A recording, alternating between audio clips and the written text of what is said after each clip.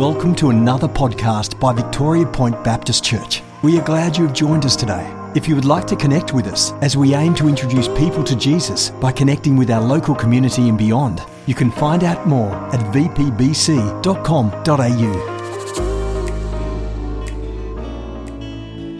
Heavenly Father, Lord, we just thank you for this season. We thank you for this opportunity to meet and to connect with you. Thank you for your faithfulness, that you are always there, that you are consistent.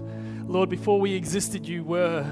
Lord, I just pray that today we would connect with you, that we would hear your voice, that we'd be challenged in a way that presses us closer to you, Lord. So thank you so much for who you are. We love you so much, and thank you for this time together. In Jesus' name, amen. If you'd like to grab a seat. Thank you, team. What a talented group we have. We've got Jen, who's talents with her artistry skills, and if you've seen her Facebook blogs about her coffee art, it's pretty amazing what she can do. And we've got a team here who use their talents for God's glory, and it's such a beautiful thing. I'm Sam, one of the pastors here. Lovely to see you, and welcome to those who are watching online. We trust that you're enjoying your jammies and your coffee right now.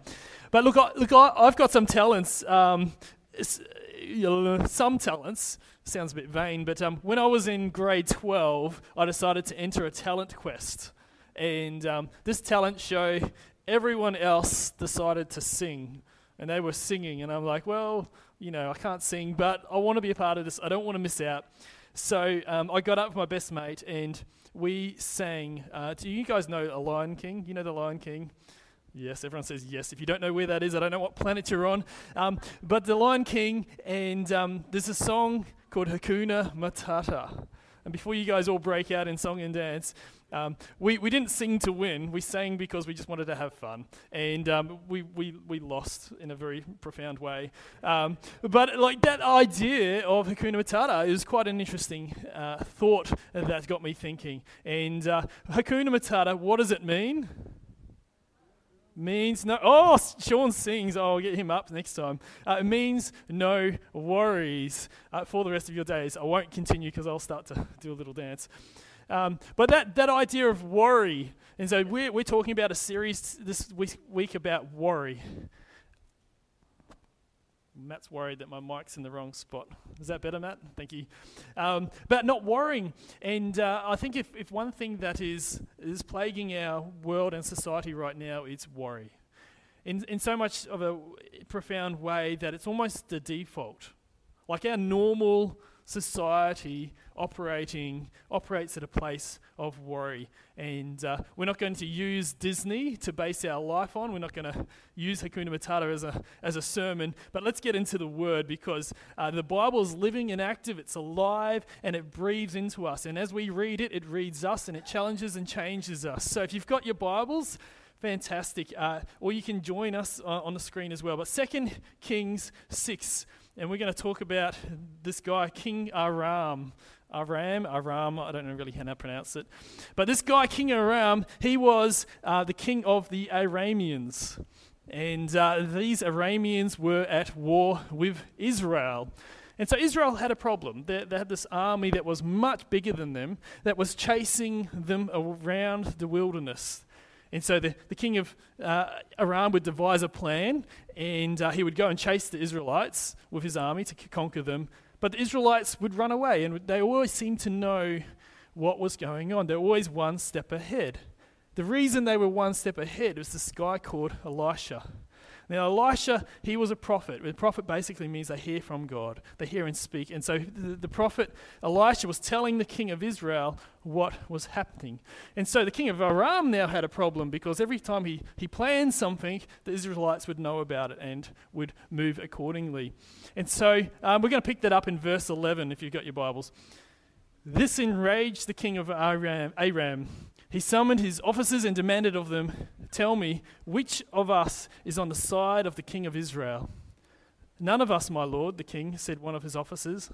But Elisha the prophet, who is in Israel, tells the king of Israel the very words you speak in your bedroom.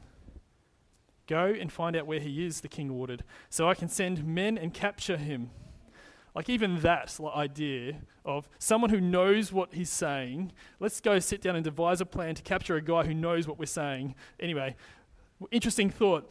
The report came back. He is in Dothan. So he sent horses and chariots and a strong force there. They went by night and surrounded the city. And I think that's quite interesting that he didn't leave. So Elisha would have known that this army was coming. He knew he had this gift, his talent of that God was telling him what was happening. And he didn't leave Dothan. He just stayed there. And I think that's interesting because you can see his confidence was in God. His confidence was in God and his trust was in God. And so really cool. Next verse. When the servant of the man of God got up and went out early the next morning, an army with horses and chariots had surrounded the city. Imagine that, like waking up in the morning and like this is just a massive army around you. Like that would have been a scary time, and we probably would have freaked out. I probably would have freaked out. Elisha's servant certainly freaked out. He comes in and says to Elisha, "Oh no, my Lord, what shall we do? Oh no, my Lord, what shall we do?" His servant asked him. And Elisha, he's probably chewing on a bit of bacon, is like, "Hey, that bacon on your plate, are you going to finish that? Can I have that?" He just seems to be completely unfazed by this army that's there. And I think in our lives today, we have so many things, so many problems that surround us that can cause us to worry, but we have this opportunity of just responding. How do we respond? Why do we respond the way we do? And there's so many things that we have that can take our focus and fixate our minds on. So, "Oh no, my Lord, what shall we do?" is his response, the servant's response. And I think our government is saying that right now. "Oh no, what shall we do?" I think society as a whole is saying, "Oh no, what shall we do?" You know, we've got coronaviruses. You know, what about vaccines? Does the vaccine work? Is the vaccine ever going to work? You know, what does that look like? Is China going to invade? You know, are we going to war? You know, there's so many things. A couple of weeks ago, there was an asteroid that was coming to Earth, and I'm like, like worry is just the default. Like our society feeds on it. Our media make money out of it. And worry is just something that puts us in a place that we're not in control. And that's an interesting thought because I think worry is on the premise that we are in control when we're not really. When we have a realization, a revelation that we're not in control but God is, we are able to enter into his peace. His peace. So we could be worried about the US elections and global warming and vaccines. And there's things that are good for us to be aware of and to be intentional and be good to show responsibility towards. But I don't think worry is our response and what we need to do. Because worry is basically a lack of trust. It's a lack of trust in either his ability or his goodness. It is worry exists when we place trust with fear. We insert fear to where trust should be. And then we start to worry. And that is our response. We start to worry and we start to change our perspective. And worry has a profound health effect on your body. It's not good for you to be worried or anxious. It's not good for you to be in that place. So worry is when we're forgetting the promises of God and who he is. We're going to continue the story, verse 16. "Don't be afraid," the prophet answered. "Those who are with us are more than those who are with them." And Elisha prayed. And his prayer was this: "Open his eyes, Lord, so that he may see." Then the Lord opened the servant's eyes, and he looked around and saw the hills full of horses and chariots of fire all around Elisha. Horses and chariots on fire. Like, that's pretty cool, hey? Like, I would like to see horses and chariots on fire. I like anything to do with fire. Confession time. But look, horses and chariots on fire. Like at that time, let's put this in context. Chariots was like the greatest weapon that existed in that time. And the Hebrew word for chariot is actually mechava, and that Hebrew word means tank. It's what the Israelites, the Jewish nation of Israel, actually now call their tanks. They call them mechava. And so their tanks are like their best weapon. I've had the opportunity of being in these things and driving them, and they're amazing machines. And the ground rumbles when they're going around. But these tanks on fire. So what God is doing is revealing to Elisha's servant that he is so much more powerful and supreme than the problems that he was facing. That Elisha and his servant had a problem, but God was so much bigger and more powerful than that problem. And that's a revelation that gave Elisha confidence and peace. And he was able to not operate from a place of worry and anxiety and uncertainty, but he was able to just trust in who God is and who he was and his promises that he will never leave or forsake. And that is a promise that we need to continually remind ourselves that God is for us. He's never going to leave us or forsake us. But chariots of fire, God didn't drop down some Care Bears. You know what Care Bears are. But they're not nice little fluffy toys, but God is powerful. And I think that's a revelation that we need to remind ourselves is that God is incredibly powerful and he is awesome. That word, our God is an awesome God. And I think that's an amazing for us to understand that he breathed the galaxies into the expanse. He breathed, he spoke stars and constellations into existence. And if that's the God that I serve, then it gives my problems some perspective, doesn't it? It really does. If he is able, and he is so powerful, and that's a great place to put your confidence. Faith overcomes fear, and it enables us to walk with confidence. God is not just powerful, he is for us. Romans 8:31, if God is for us, who can be against us? He who did not spare his own son, but gave him up for us all, how will he not also, along with him, graciously give all things? Who will bring any charge against those whom God has chosen? It is God who justifies. Who is it that condemns? Christ Jesus, who died, more than that, who was raised to life, is at the right hand of God, and is also interceding for us. What we need is a revelation of God in our problems. Who is God? That is something we need to fixate our hearts and minds. And that is why we encourage you to make reading the word part of your daily lifestyle, part of your habit, to remind yourself who God is in the midst of your problems. See, God is for us. He's powerful, willing, and wanting. So here's a question. I've got a great question for you. If God is all powerful and God is all good, why do you have problems? Because he's one or the other. He's either, and that's our logical mind thinks, if he's either all good or all powerful, but if he's both, then why does my problem exist? And I think that's a really good question. And I'm just going to put pause on that because I'm not going to answer, suspense, just build the suspense, and you're like, oh, wow, a moment later. But it's a really good question. It's good for us to ask these questions. And we're going to continue verse 18.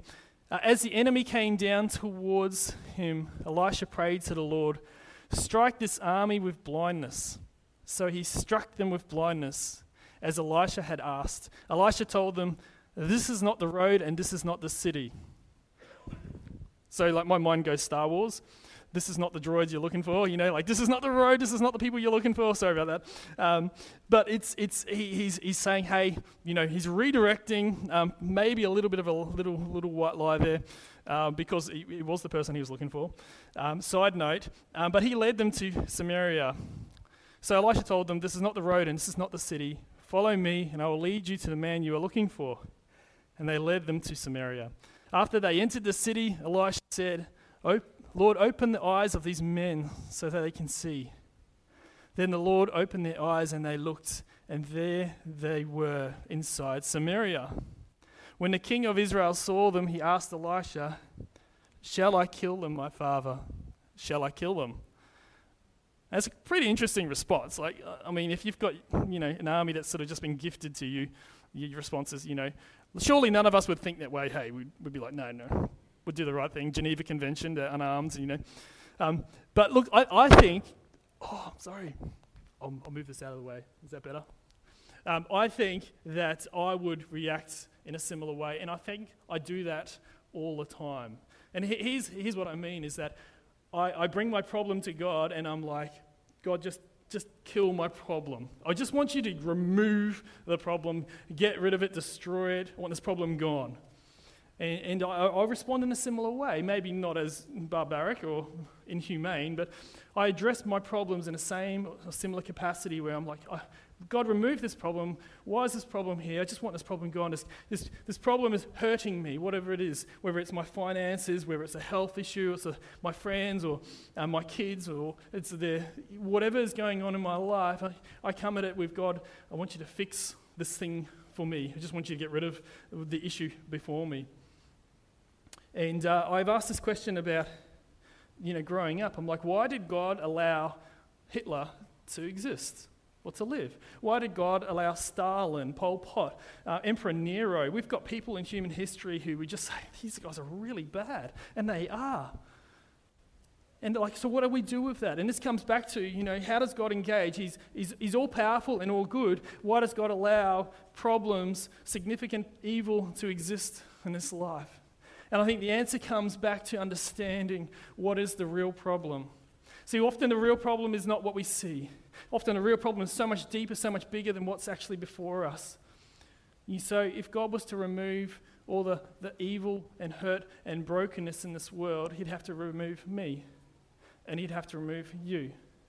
So even though I haven't slaughtered lots of people, that's missing the point. Yes, there are different levels of kind of people doing bad things, but before God, we are all corrupt. We're all broken. We're all broken equally. And so just fixing the problem would mean God would remove all humanity from the world. But they are made in his image. He loves them, and he wants to restore them. And that's why Jesus came. Because fixing the problem meant he had to lose his own son. And that's what he willingly did because he loves us so much. My problem is my heart, it's my flesh, it's deep within me. So we are born into sin.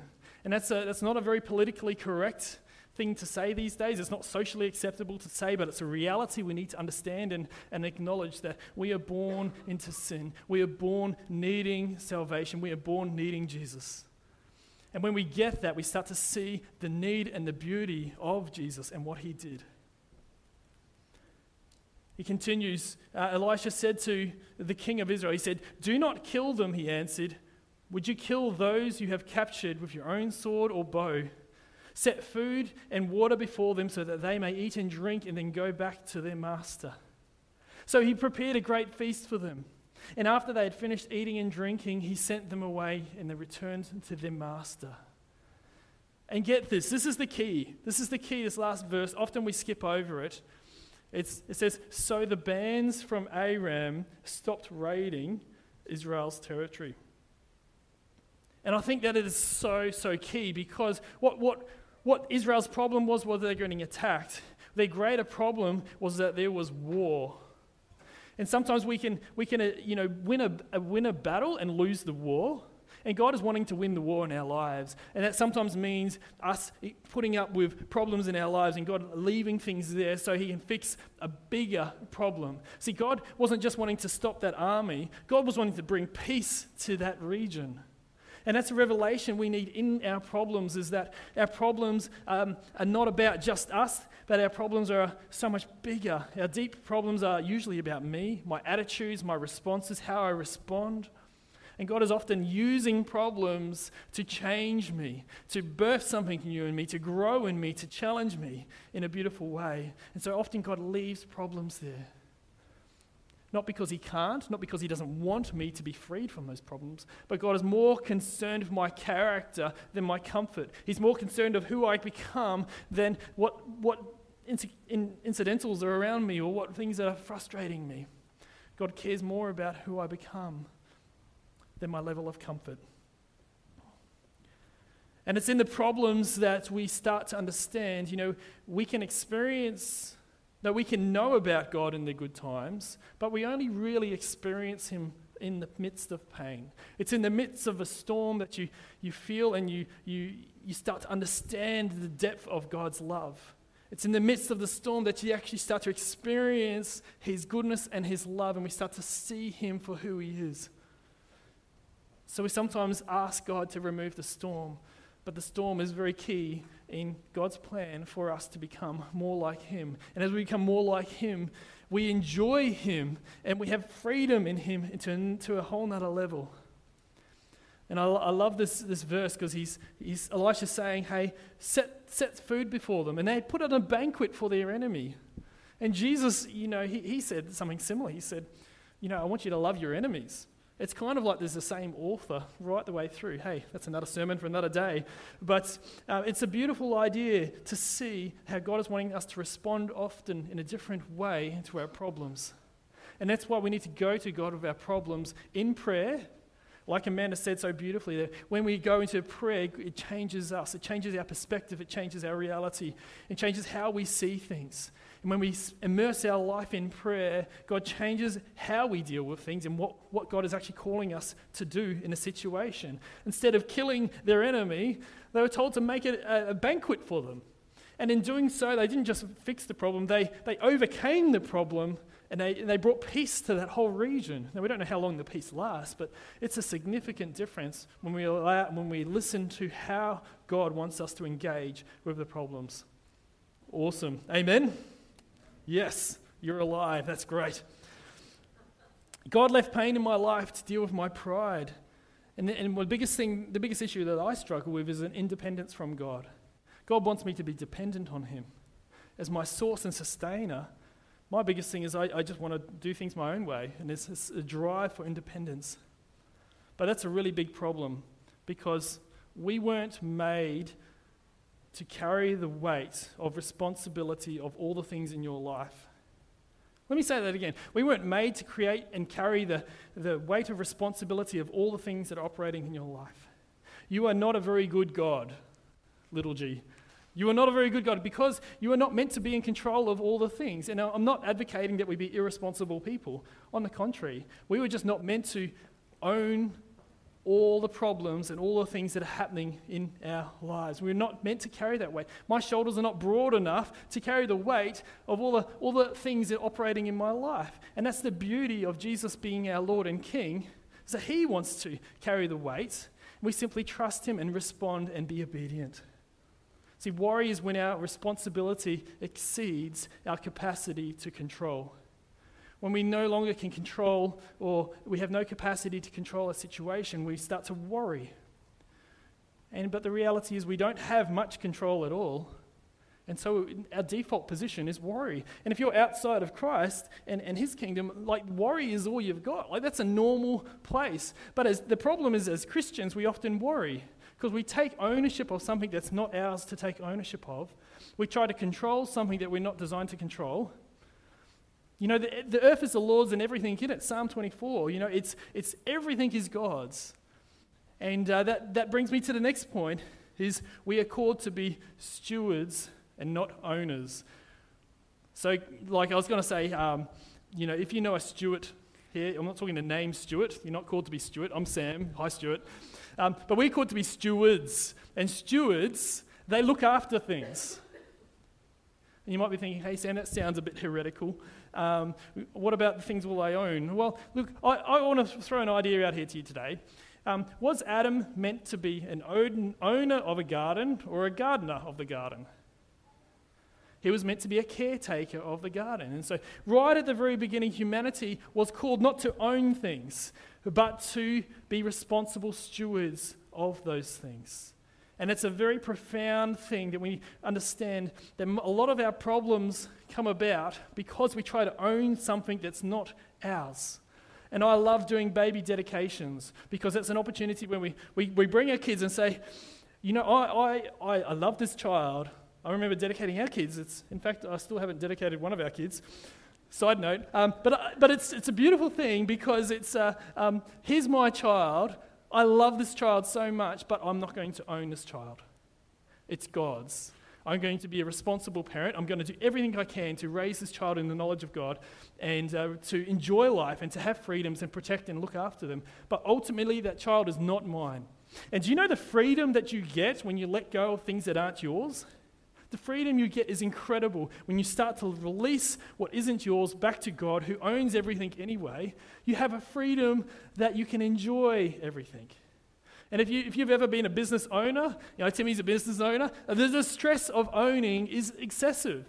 I used to own a business on a Gold Coast for 9 years, and I mean, that's probably where I lost my hair, come to think of it. No. But the stress is incredible when you own things. You've got to chase money and paying bills, employees, tax, all that. It's stressful. And God is not wanting us to go through life as this idea of being owners of all things. And I'm not saying that if you're an owner, you need to sell up shop and give everything away to the church. We don't want that. But what we're saying is our heart and our understanding is that we are not owners of things in our lives. So do you guys know what ushies are? Well, everyone under the age of, I don't know what, young, they have these little squishy things from Woolies. And maybe, I don't want to discriminate, some of the older folk might like collecting ushies as well. But these ushies are really cool. They're like squishy things, they're little toys. And look, they're really cool. Like, we got a sparkling silver Mandalorian I was like, I'll bet this is worth a bit. So we went home and researched. We're like, I wonder how much this is worth. It's crazy. But the first thing is, I took these ushies home to my kids. And do you know what the first thing they did? Without even sort of, looking at them too hard, they're like, this one's mine. They wanted to know which one owned which one. They wanted to know who was theirs, and then they started to fight. You're like, you got more than me. How many of our problems in life and the worry that we carry in life are because we own things that are not ours? How many of the things that concern us, like our finances, understanding our finances, that we don't own our money? We are called to be responsible stewards, but do you know that it's hard to be generous if you see yourself as an owner? It's very easy to be generous if you see yourself as a good steward. And Jesus told parable after parable in the New Testament about what it's like to be a tenant, to be a steward, to be a servant, to serve something that's not yours, and on behalf of God, and to be responsible. So I want us as a church to be the most responsible people in the world, but knowing that we don't own the things that we're responsible for. And it changes everything. It releases us to be who God is calling us to be. You were created to be a steward. Not a steward, a steward. There is a difference in my Kiwi language. You're called to be a steward and not an owner. And if we let that settle through our minds and we start to reverberate through in all areas of our lives, my kids, the freedom that is, it's not my job to convert my kids to Christianity. It's not my job. My job is to love them and to bring them up in the knowledge of God. But ultimately, the outcome belongs to the Lord. And that's the difference of approach. An owner cares how things turn out. A steward cares how things happen.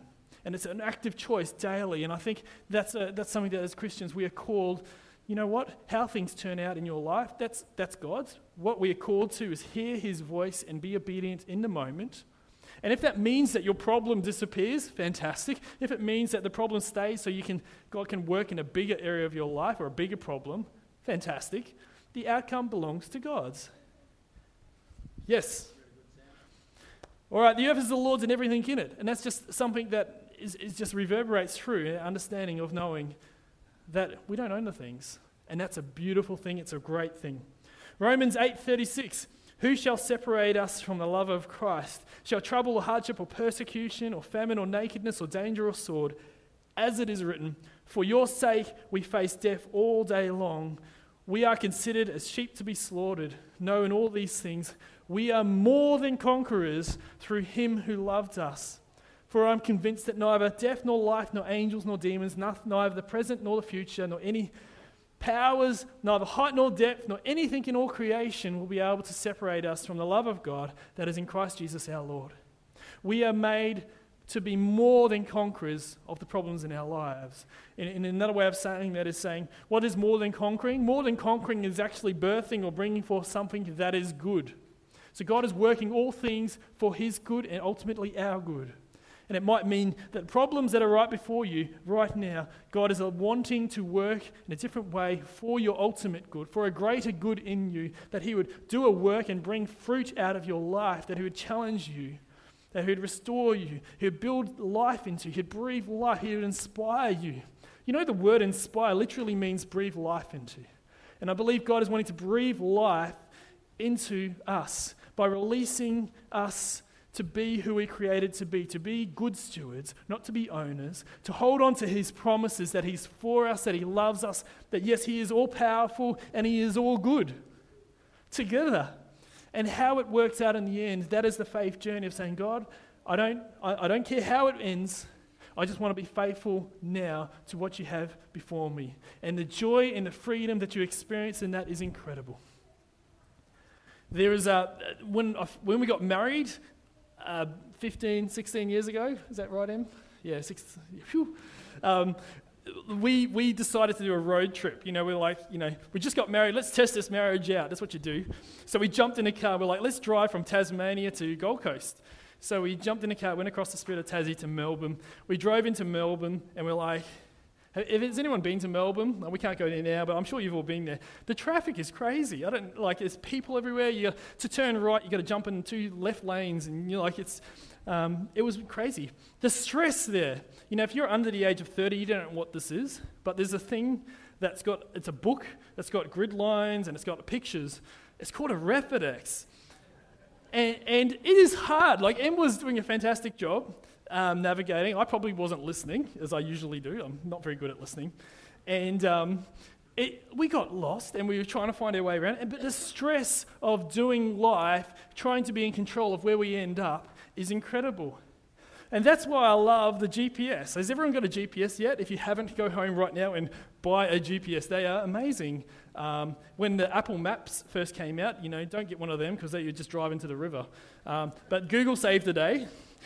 Google Maps, fantastic. And you literally, you don't really, even if you make mistakes, you're going to end up. It used to be, if you go from one place to the next, oh, look, we need some food, we need some fuel.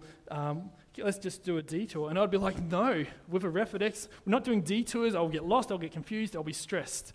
But with Google Maps, you take a detour and you're like, I want to enjoy this space, let's go see here. And you're like, ultimately, your destination is secure. Eventually you're going to end where God wants you to end. And I think in our lives, we have this understanding that when we don't need to control the ending, we hand it over to God. We simply follow his Spirit's leading. He will take us to where he's wanting us to go. But the journey is enjoyable. My GPS doesn't yell at me. My GPS, not saying that Em does, but I love you, Em. My GPS talks very calmly. Sam, you've turned left 200 meters. It doesn't say, Sam, you've missed the left the last 3 times, But it becomes an enjoyable experience when we hand over control in our lives and we allow God to be God in our lives and we simply sit back and be obedient. And that's the challenge for us today, that often the worry that we face in society is because we're taking ownership for something that's actually God's, and we're trying to control something that's actually God's, and often we're fighting against God. It's like, don't be that person. Just be a good steward. Be responsible. Work as hard as you possibly can at being the very best responsible steward of what you have and what's before you. That is our goal. Our security and confidence is in Christ. This is how we live truly worry-free. God is in control, and our confidence is in God, being a good God and all-powerful.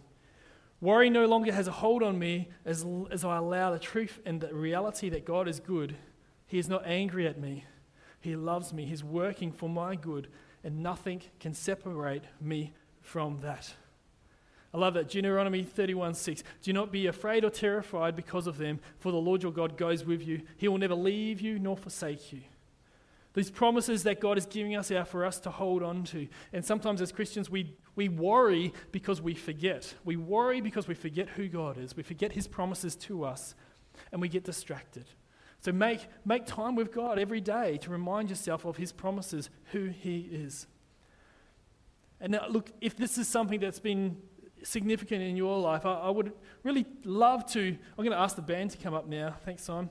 But if this is something that's really challenging and you're holding on to all the things in your life and you're worried and you're stressed because you can't release or let go and you're struggling to cope, just remember, you weren't designed to cope.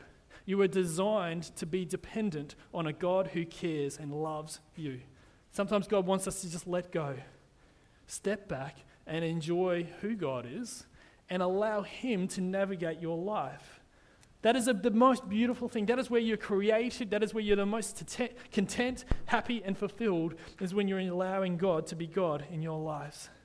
And maybe that's a revelation that we need right now, like Elisha's servant. Elisha's servant came up and needed a revelation. His eyes needed to be opened to the greater revelation. And maybe that's for you, that your eyes need to be opened and you can see how powerful God is, how good He is, how faithful He is. And for us to continually remind ourselves, He is good. Regardless of the situation, circumstance, or problem before me, I don't need to worry. God is in control. He's got this. God's got this, not because of who I am, but because of who He is, who God is. That is our focus, and that's what I want us to take hold of today. Look, what we're going to do now, we're going to sing of God's faithfulness. And if that's something that resonates with you and you would like a prayer or a blessing or even just for us to just acknowledge something that's been holding something over you and you just feel you need to let go, can I encourage you to respond? You know, often we just sit in church and we say, yeah, God, I really feel a tugging there. We don't actually do anything about that. Look, I would encourage you, if you're at home as well, look, just to respond in your own way. If you want to come down the front, Pastor Sean and myself will be here. We'd love to pray for you. We've got Pastor Mick here. We've got, love to spend time and just pray a blessing over you, over the things in your life that maybe have been controlling you, that you can hold on to the promises and faithfulness of God. Let's let God minister through this worship song. Thank you.